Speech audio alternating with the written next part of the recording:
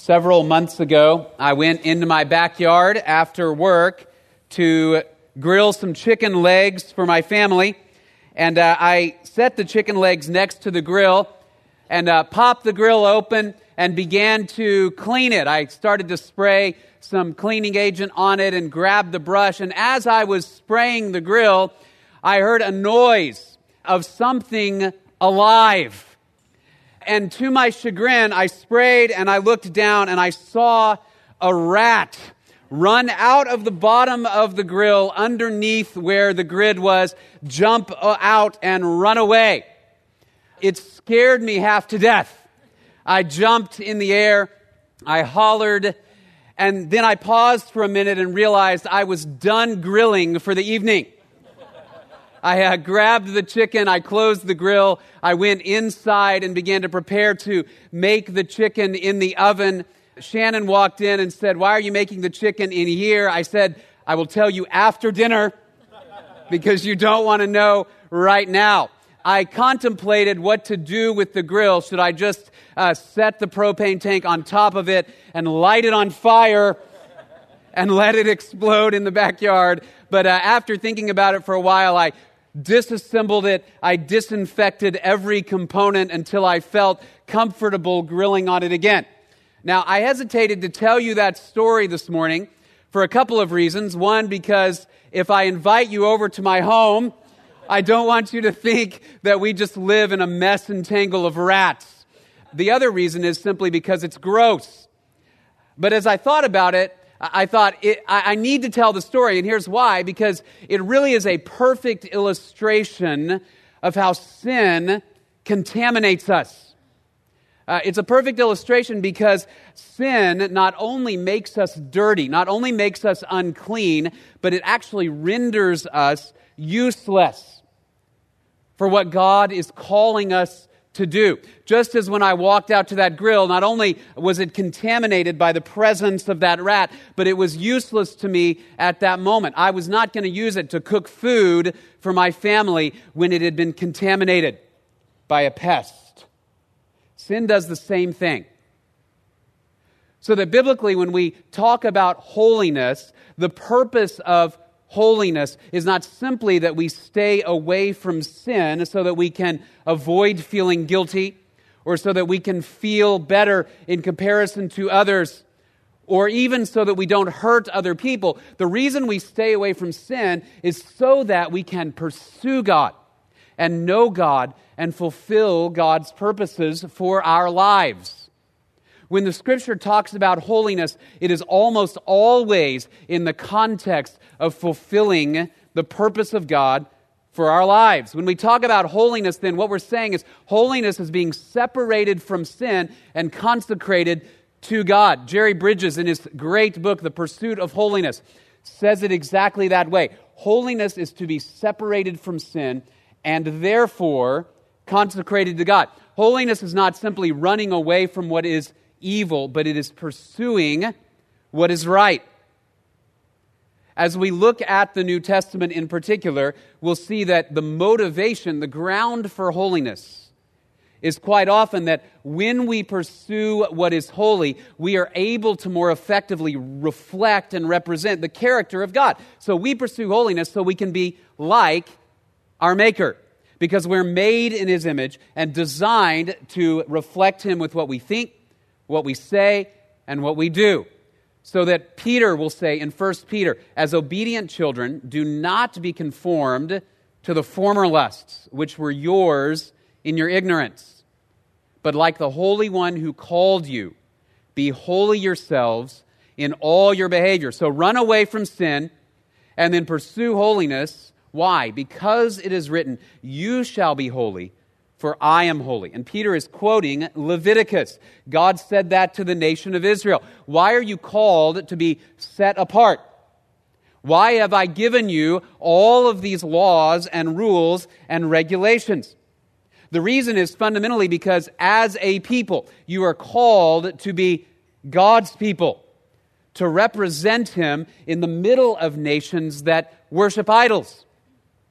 For the Christian people, we are called to represent Him in the middle of a world that is filled with pride, with lust, with bitterness, with anger, with greed.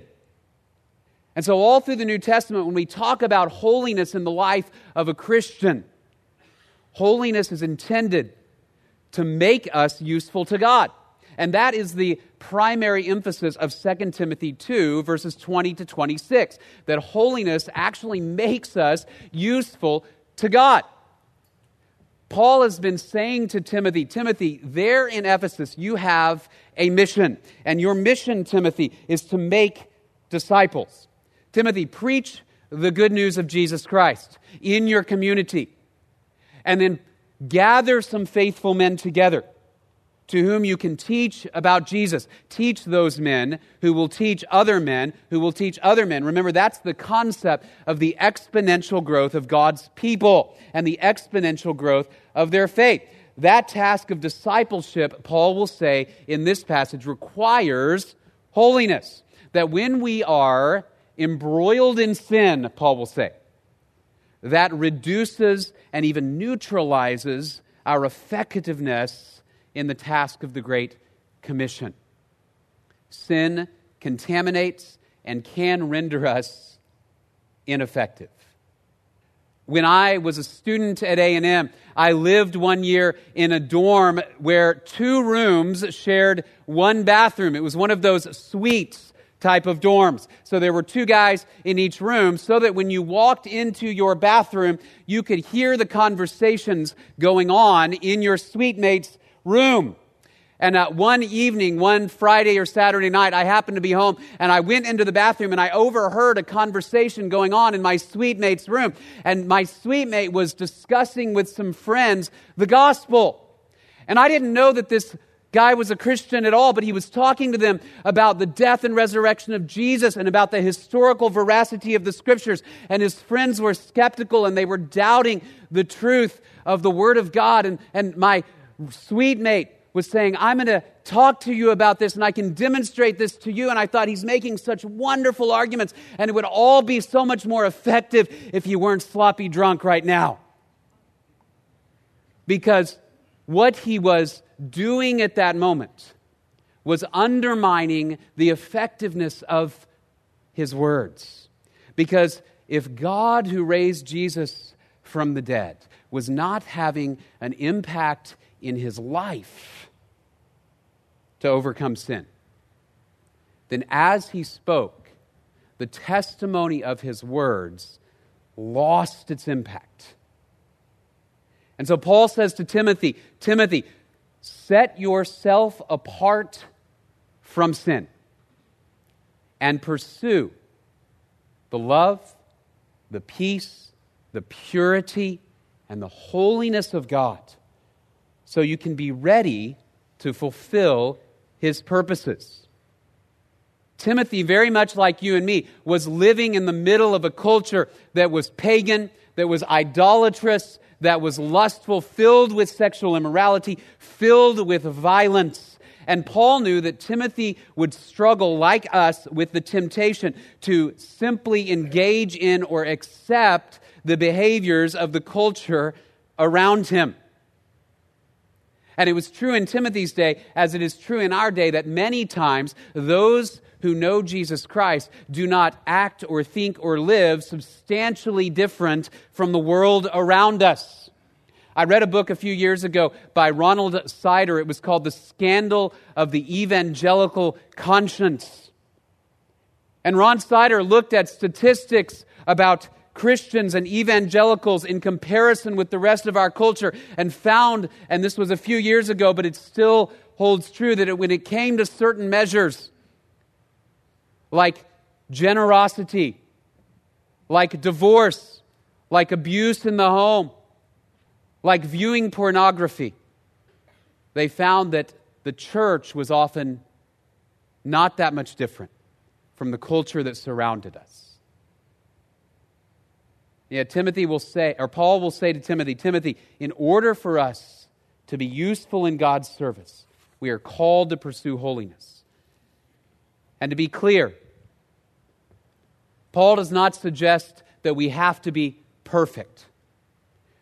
Paul does not suggest that if we sin or have sinned, we are no longer ever useful again. But instead, he says, recognize that because of the death and resurrection of Jesus Christ, all who have trusted in him not only have eternal life, but actually have the power to live in obedience to God and reflect his character, and therefore speak when God calls us to speak about the good news of Jesus Christ. Holiness allows us to be in touch with God's character, in touch with God's Spirit, and to carry credibility before those with whom we share the good news of Jesus Christ. That's where we are headed as we look at 2 Timothy 2. And as we dive into verses 20 to 26, for each of us this morning, the question to sort of lock into our heads is, are there areas of my life in which I need to flee sin and pursue righteousness? To flee sin and pursue righteousness. As you think about your life, as you think about what fills your mind, what you look at, what you think about, what you read, what you say,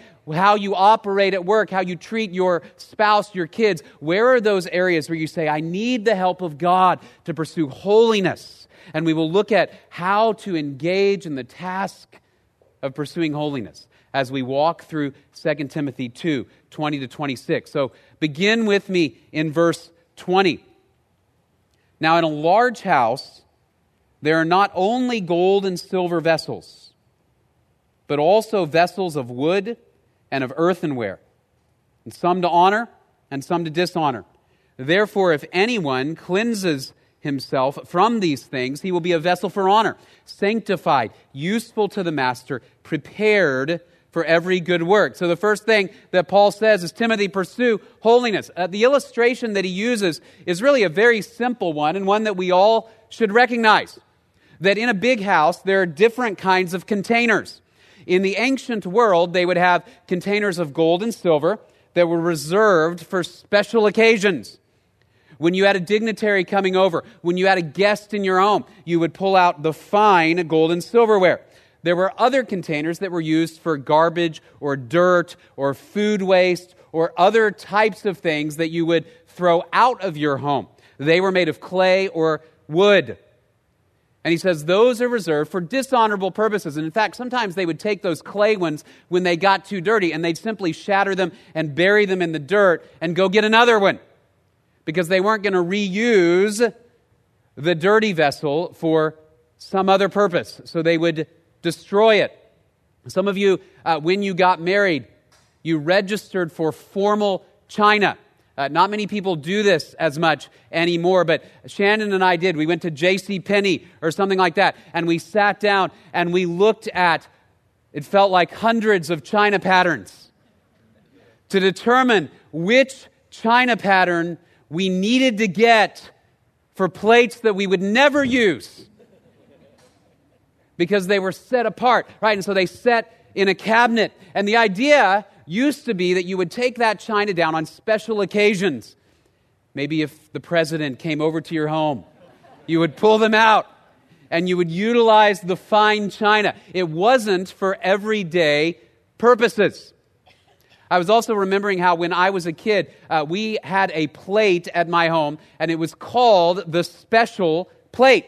And it was just a red plate that my mom had purchased that became the plate you got to eat on if it was your special day. If you got good grades, or you got first chair in the band, or it was your birthday for something special. We could not eat on the special plate at any other time, other than when something special was going on, or I suppose if there were no other dishes clean to eat off of, right? It was reserved for an honorable purpose. Paul says some vessels are reserved for honorable purposes. Others, on the other hand, are not. They're for dishonorable purposes.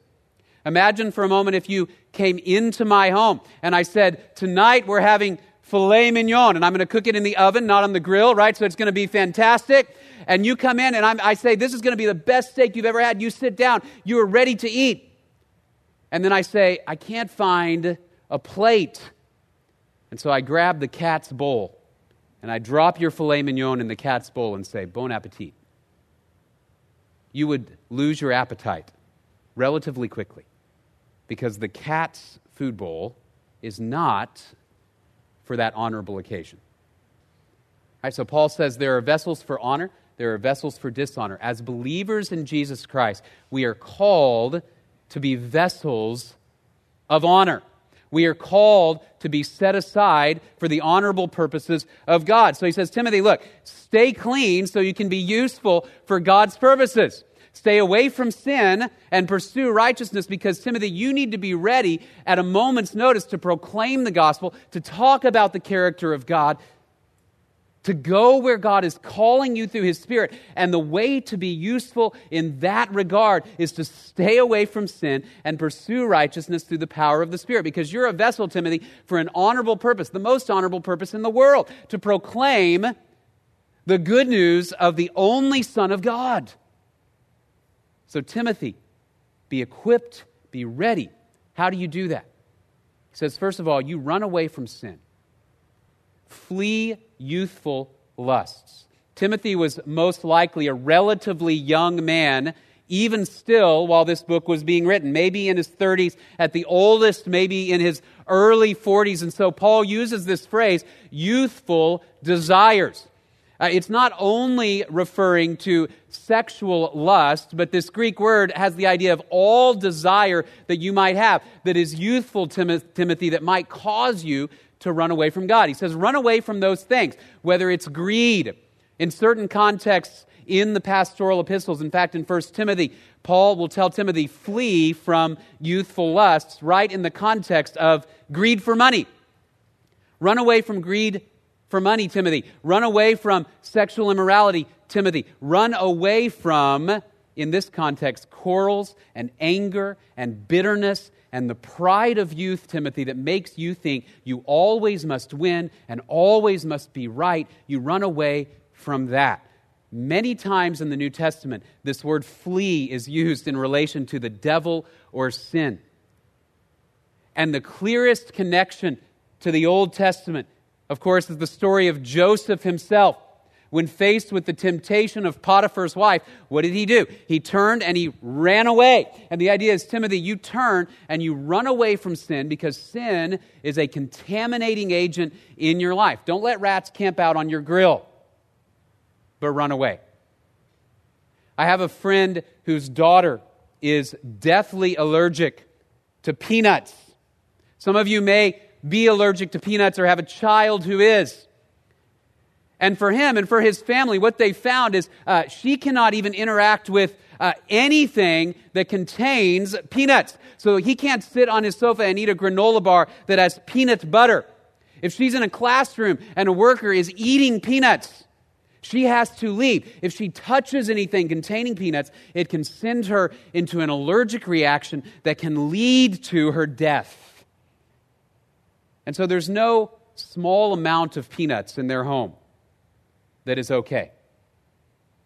And similarly, Paul would say, Timothy, there's no small amount of greed, small amount of bitterness or pride, small amount of lust that is going to be okay.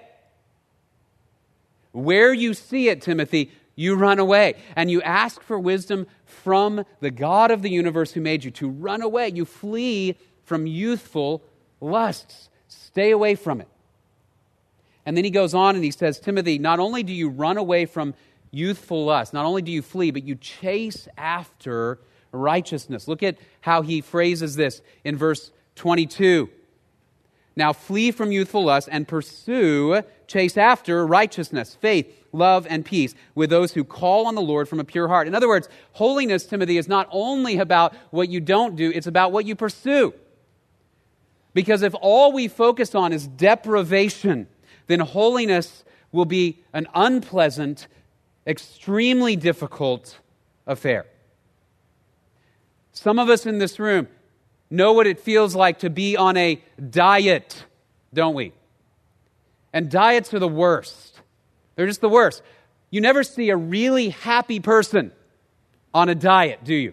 If you see a friend and you say, how are you doing? They say, I'm on a diet. You don't go, congratulations, do you?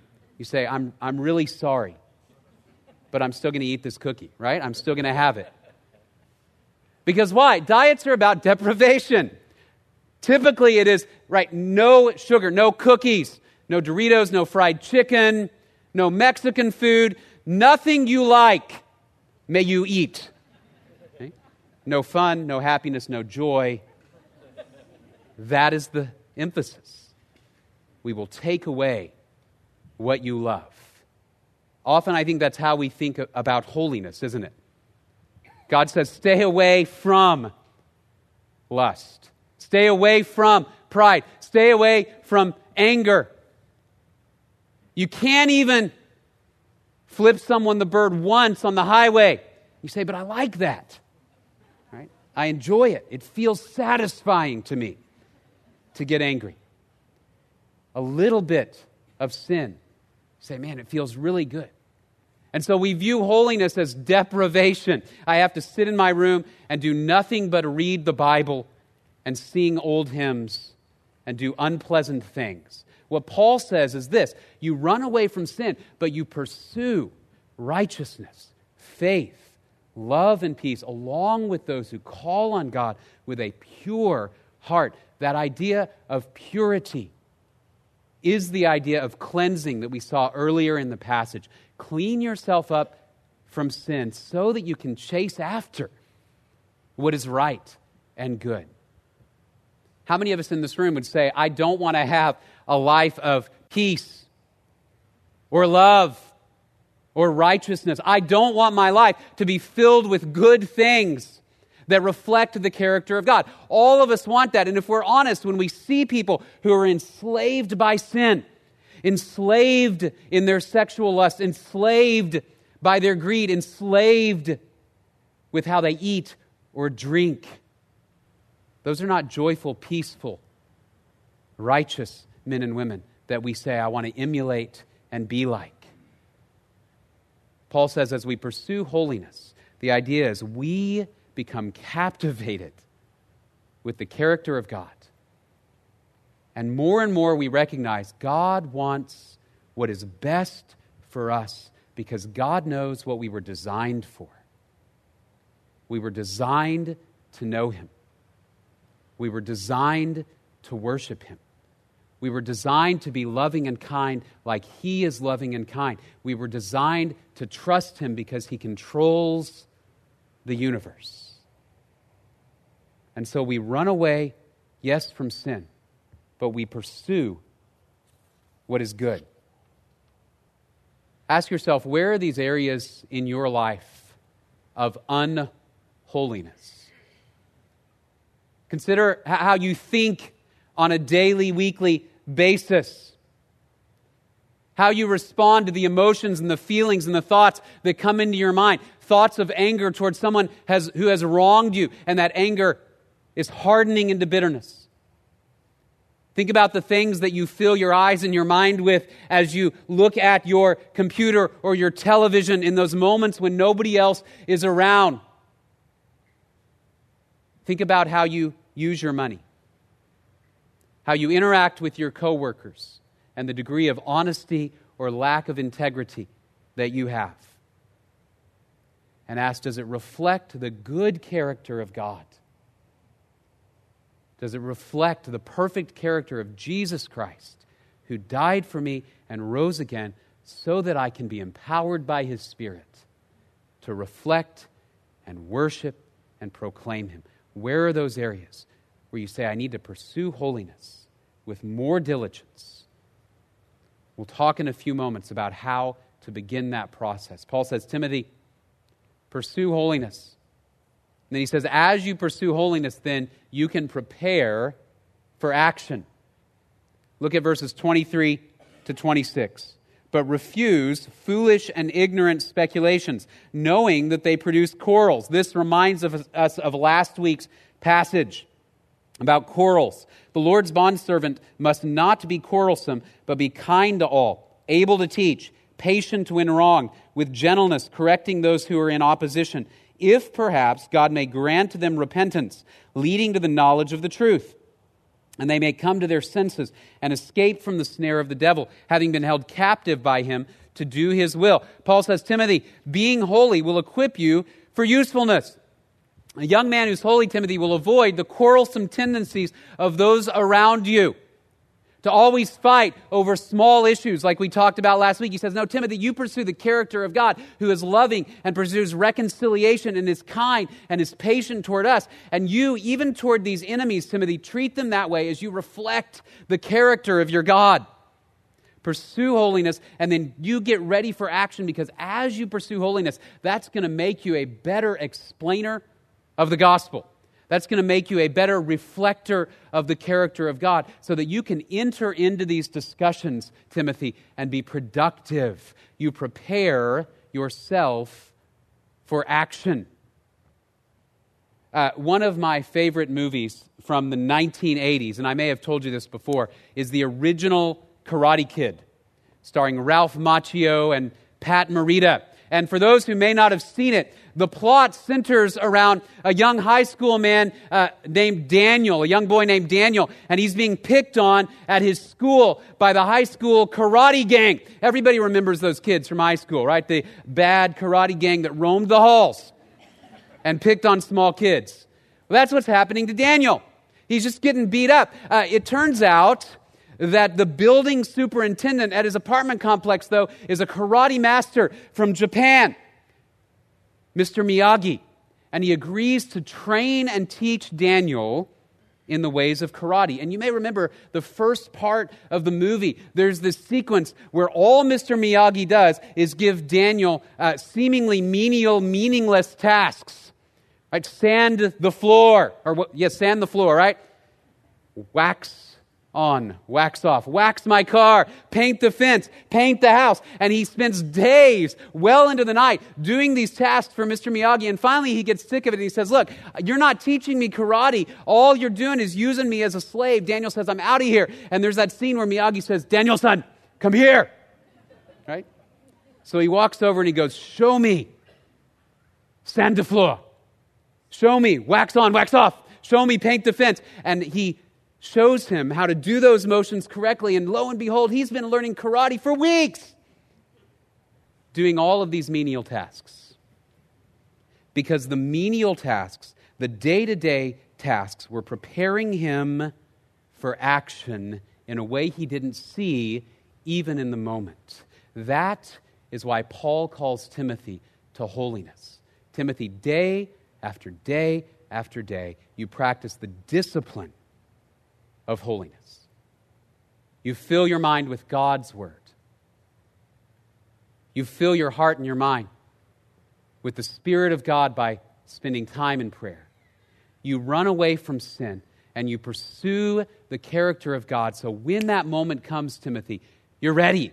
You're prepared for action. That is the value of holiness, as Paul talks to Timothy. Some of you will recognize the name Hudson Taylor. Hudson Taylor is one of the most famous British missionaries from the 19th century who went into China, into inland China, and established the Chinese Inland Mission. Hundreds of missionaries followed Hudson Taylor over the course of the next several decades. And a number of years ago, I was reading a biography of Hudson Taylor, and what struck me was his preparation to go to the mission field.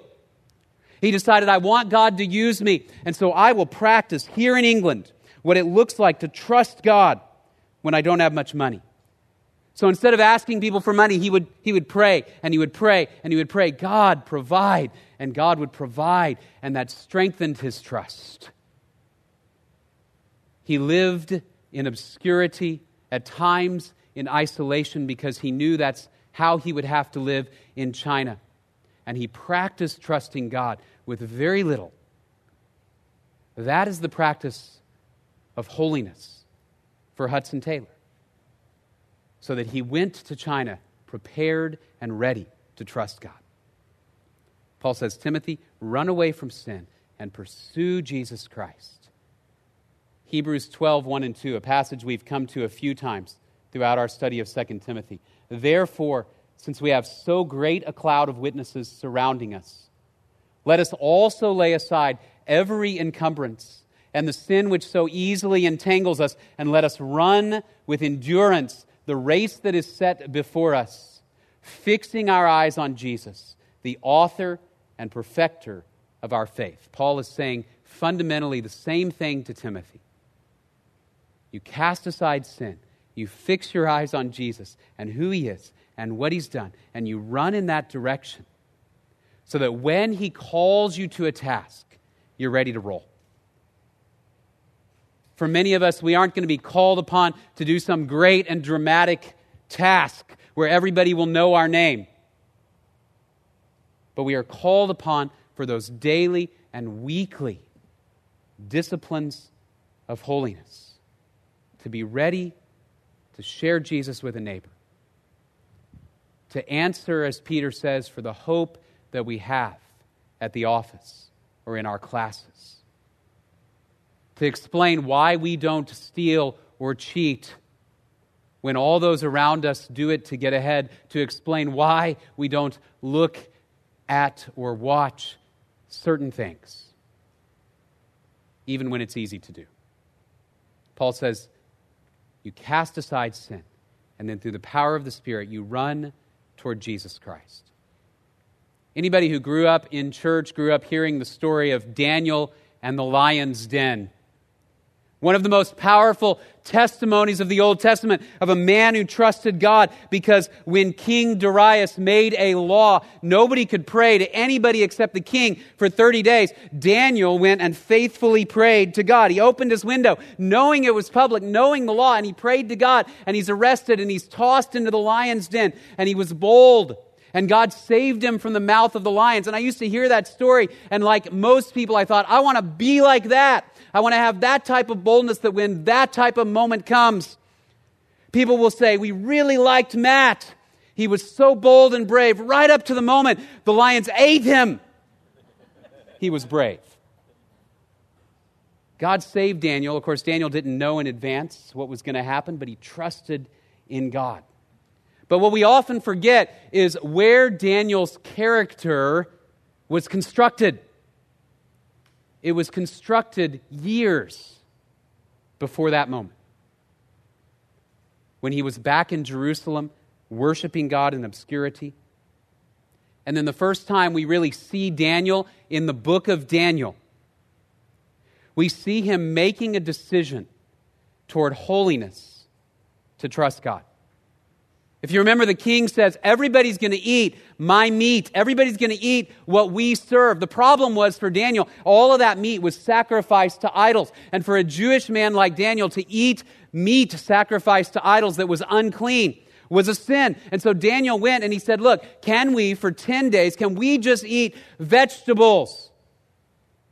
Right? And the captain who was over him said, I don't know about that. And Daniel said, look, if God does not preserve us through these 10 days and even make us fatter, right? I love the Old Testament because fatter was a great thing. They wanted to be it. It says, if God does not help us gain weight through these 10 days, then we'll go back to the other diet. And he trusts God for 10 days as everybody else is eating meat and he's munching on celery because he believed that holiness would prepare him for God's service.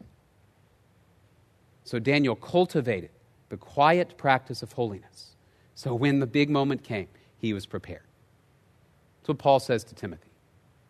You prepare yourself for action by knowing God, by separating from sin, and pursuing the righteousness, faith, and love and peace of Jesus Christ. So I ask again, are we doing that in our lives? Through the power of the Spirit of Jesus Christ, are we asking him to show us areas where we need to pursue holiness and separate from sin? Are we submitting to him? Are we obedient? Again, not perfect, but obedient day by day to listen to his conviction. It may be that you're thinking, okay, how do I begin to pursue holiness? If holiness makes us useful to God and ready for action, where do I start? Just a few thoughts. Where do we begin? First of all, evaluate. Evaluate your life. Psalm 139, David said, search me, O God, and know my heart. Try me, know my anxious thoughts. see if there be any hurtful way in me, and lead me in the everlasting way. And most of us are really bad at self-evaluation. We generally think that we are doing okay, even if we are not. And even if we know we're not doing okay, we tend to rationalize. Our walls come up because none of us likes to admit that we are living or acting in a way that is at odds with the Spirit of God. So we ask for God to reveal those things to us. And even I would encourage you, ask those who know you well, do you see areas in my life where I need to grow? Ask your spouse. Ask a roommate. Ask a friend. If you're really brave, ask your children. They will know. Where are those areas where I need to separate myself from sin and pursue the righteousness and holiness of God? In his book about holiness, Jerry Bridges gives us 4 questions to ask about any practice or thought or habit as we evaluate our lives. One is this: is it helpful? 1 Corinthians 6:12 says, everything may be beneficial, but everything may be permissible, but not everything is beneficial or helpful. Will this help me to know God better? Is it helpful? Does it control me? Is there some habit, whether it's something I eat, something I drink, something I see, something I look at, a favorite TV show, does it control my life where I say, without that, I will be anxious, frustrated, stressed, unable to trust God? Does it control me? He says, everything may be permissible, but I will not be mastered by anything because we have one master, the Lord Jesus Christ. Does it hurt somebody else? Does my practice of something lead to the spiritual, emotional, or even physical hurt of another person made in God's image? And then lastly, does it glorify God? Whether you eat or drink or whatever you do all to the glory of God. So as we evaluate our lives, I think all of us would acknowledge that there are many areas where we don't match up to the character of God, if we're honest. And that leads us to conviction. And so after we evaluate, then what do? We submit. James 4 tells us to submit to God. Resist the devil, he will flee from you. Submit to what God is doing in your heart. Come before him on a daily basis and confess, God, I don't want to submit to you. So I pray, help me to submit to you. If we're honest, many of the reasons that we do not run away from sin is because we like it. And so we stay where sin is in arm's reach so we can grab just enough of it from time to time. While the Spirit of God calls and says, run the other direction toward life and peace and righteousness toward Jesus Christ. And then thirdly, practice. Practice. One of our daughters is taking piano lessons right now. And when I was taking piano lessons, they used to always say, practice makes perfect. Right? I said that one day. It just kind of came out of my mouth. She was practicing. I said, practice makes perfect. And she looked at me and she said, practice makes progress. I thought, I like that a lot better. I've never played a piano piece perfectly. I've never done anything perfectly with perfect motives, with a perfect heart. I've never had a perfect day. But practice makes progress as I submit my life to the conviction of God's Spirit. Romans chapter 6, verse 13 says, do not go on presenting the members of your body to sin as instruments of unrighteousness, but present yourselves to God as those alive from the dead, and your members as instruments of righteousness. Each day, I say, God, I will not present my members as instruments of sin, but instead, God, take my hands, take my feet, take my mind, take my lips, and use them as yours. That's why we pray that way at the beginning of every service. God, take our minds, take our hearts, take our bodies. We present the members of ourselves to you for righteousness, and we want to wake up tomorrow morning and do the same thing, and Tuesday morning and do the same thing over and over again, not because we have an illusion of perfection, but because we want to draw closer to God so we can be more and more useful in His service. Holiness makes us useful for God's purposes. Paul says, Timothy, if you want to have an impact on those around you for the kingdom of God, pursue holiness. Pursue the life I've called you to, and then be ready for action. We're about to celebrate communion, and as the men come forward, here's what I want us to think about for just a minute as the elements are being passed out. As you evaluate your life, be honest, there is likely some area of your life right now, some way in which you think, some way in which you speak, something you do with your hands and your feet and your body that you say, I know that is displeasing to God. That area of your life pops up right away. And so as you feel that conviction of the Spirit,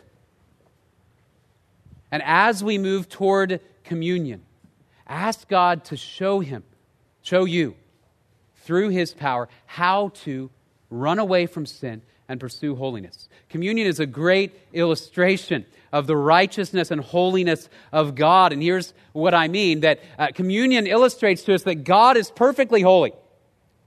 God has never had a sinful thought, never done a sinful thing, never done anything wrong. You and I are unholy and separate from Him, and we need His intervention. And so what we celebrate in communion is that God bridged that gap through Jesus Christ, that He gave His only Son, Jesus, who lived a perfect life, and then Jesus died on a cross for all of our unholiness so we could be forgiven. And then burst out of the grave after 3 days, defeating sin, defeating death, so that as we celebrate communion, we remember what He's done. If you don't know Jesus Christ, the message of communion this morning for you is that that is what God has done. And no matter how unholy or dirty or contaminated you feel, no matter how many rats are camping out on your grill, God made provision to clean you up. God made provision to give you all you need to have eternal life and to know Him. And for those who believe in Him, we have security of eternal life and then the ability to pursue holiness, to be useful in God's service. So as we prepare for communion, prepare our hearts for holiness and ask God to show us those areas where we need to transform and to give us the strength to do so.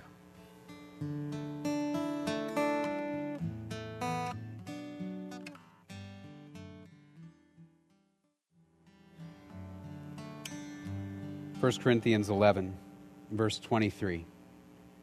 For I received from the Lord that which I also delivered to you, that the Lord Jesus, in the night in which He was betrayed, took bread, and when He had given thanks, He broke it, and said, This is my body, which is for you. Do this in remembrance of me. In the same way, He took the cup also after supper, saying, This cup is the new covenant in my blood. Do this as often as you drink it in remembrance of me. For as often as you eat this bread and drink the cup, you proclaim the Lord's death until He comes. Let us pray. Father, we praise You this morning because although You are holy and we are sinful, You closed the gap and removed it completely through Jesus Christ.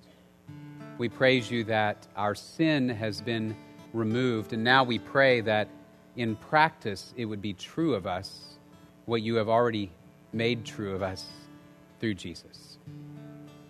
That we are declared righteous, and now we pray through the power of Your Spirit, make us righteous, make us holy. As we know that we are saved by Your grace, but called to a task, to represent You in the world, I pray we would do that faithfully with the strength You provide. In the name of Jesus, by the power of your Spirit, we pray this. Amen.